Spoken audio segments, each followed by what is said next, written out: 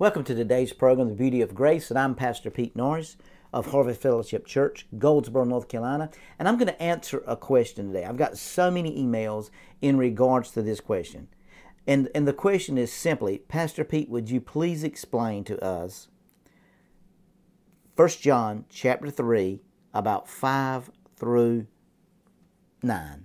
And so we're going to explain this today the very best that we can so that you can understand, because I think if you don't understand word and the word clarity, you're not going to understand what he's saying here. So we're going to start with verse 4 of 1 John chapter 3, verse 4.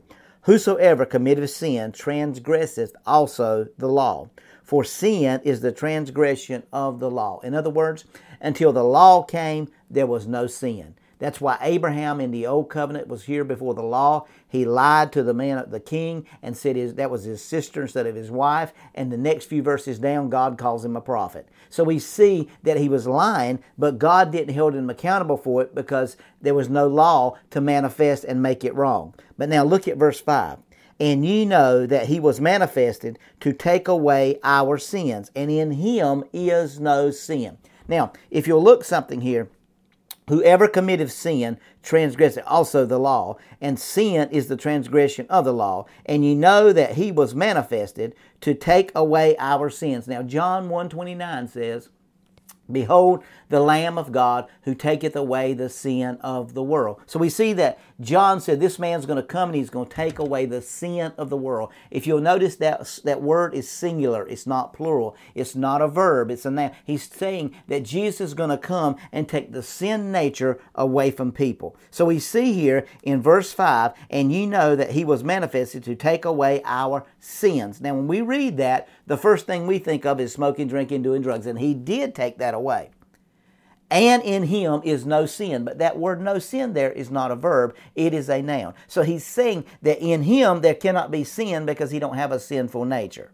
You see what I'm saying here? And so verse 6 says, Whosoever abideth in him sinneth not. Whosoever sinneth hath not seen him, neither know him. Little children, let no man deceive you. He that doeth righteousness is righteous, even as he is righteous.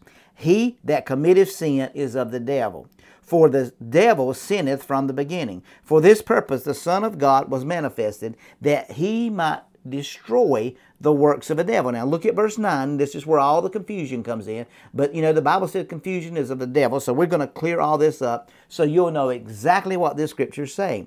Whosoever is born of God doeth not commit sin. Now that word is not a verb. That word is a noun here. And we see that some people want to say, well, he that's born of God don't practice sin. And I can buy that. But if you understand what he's really saying, he's saying whoever is born of God abideth in God, and God abideth in him. If you're born of God, if you believe he's the Christ, and you're born of God, you do not commit sin, the sin nature, because you don't have a sin nature anymore. He is not saying you don't smoke and drink and do drugs. He says you don't have a sin nature anymore, and because you don't have the sin nature, you ought not to be doing those things. But let's go on and see what he says. For his seed remaineth in him. Now the Bible said in 1 Peter 1:23 that you and I are born of an incorruptible seed. That means a seed that cannot die.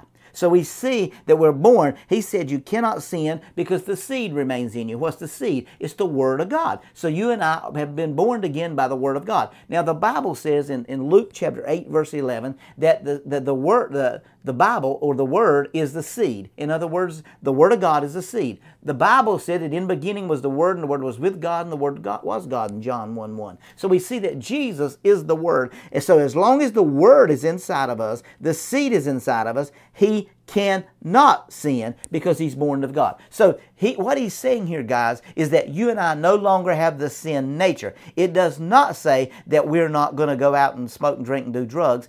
He says, I've taken the nature to do those things, and I've replaced it with my divine nature, and now you have my nature for righteousness. So when you miss it, The Holy Spirit is not condemning you for that. The Holy Spirit wants to reference and reiterate and affirm how righteous you are. You're the only one that recognizes your mistakes and your sins. God don't know what you're talking about, because He said, I've cast your sins as far as there is from the east to the west. Now I want you to understand something. When you ask Jesus to come into your life and to forgive you your sins, He forgave you of everything you've done in the past, everything you're doing in the now, and everything that you're ever going to do in the future. You've not got to sit and beg God to forgive you of something that He's already forgiven you before the foundation of the world. Because the Bible said in Ephesians 1 and 6 that He has made us accepted in the Beloved. And verse 4 in Ephesians 1 says, He has chosen us in Him before the foundation of the world. So we see here what He's saying to us. He said that you cannot have the sin nature, so because you don't have a sin nature, you're not going to sin in His eyes, because once you got born again, your spirit is absolutely perfect. Your spirit has never committed another sin. You're a spirit, you possess a soul, and you live in a body. Now, that doesn't mean that your flesh is not going to sin. That doesn't mean your flesh is not going to miss the mark. But it doesn't change your standing with God, because He's a spirit, and He has recreated you and given you His divine nature. So when you look down, God sees you in Christ, because the Bible said, if ye be dead, you are hidden with Christ in God. Colossians chapter 3, verse 3. So we are dead in Christ. I'm dead to sin. So I'm not living in that sin anymore. I'm the righteousness of God. And He said, because I'm born again, I cannot sin. Why? Because I'm born of God. That is the beauty of grace. And I hope that we've explained that to you. I hope you have a good revelation of that now, and you understand that Scripture, that it's your spirit He's talking about and not your flesh and not your soulish man. That's the beauty of grace.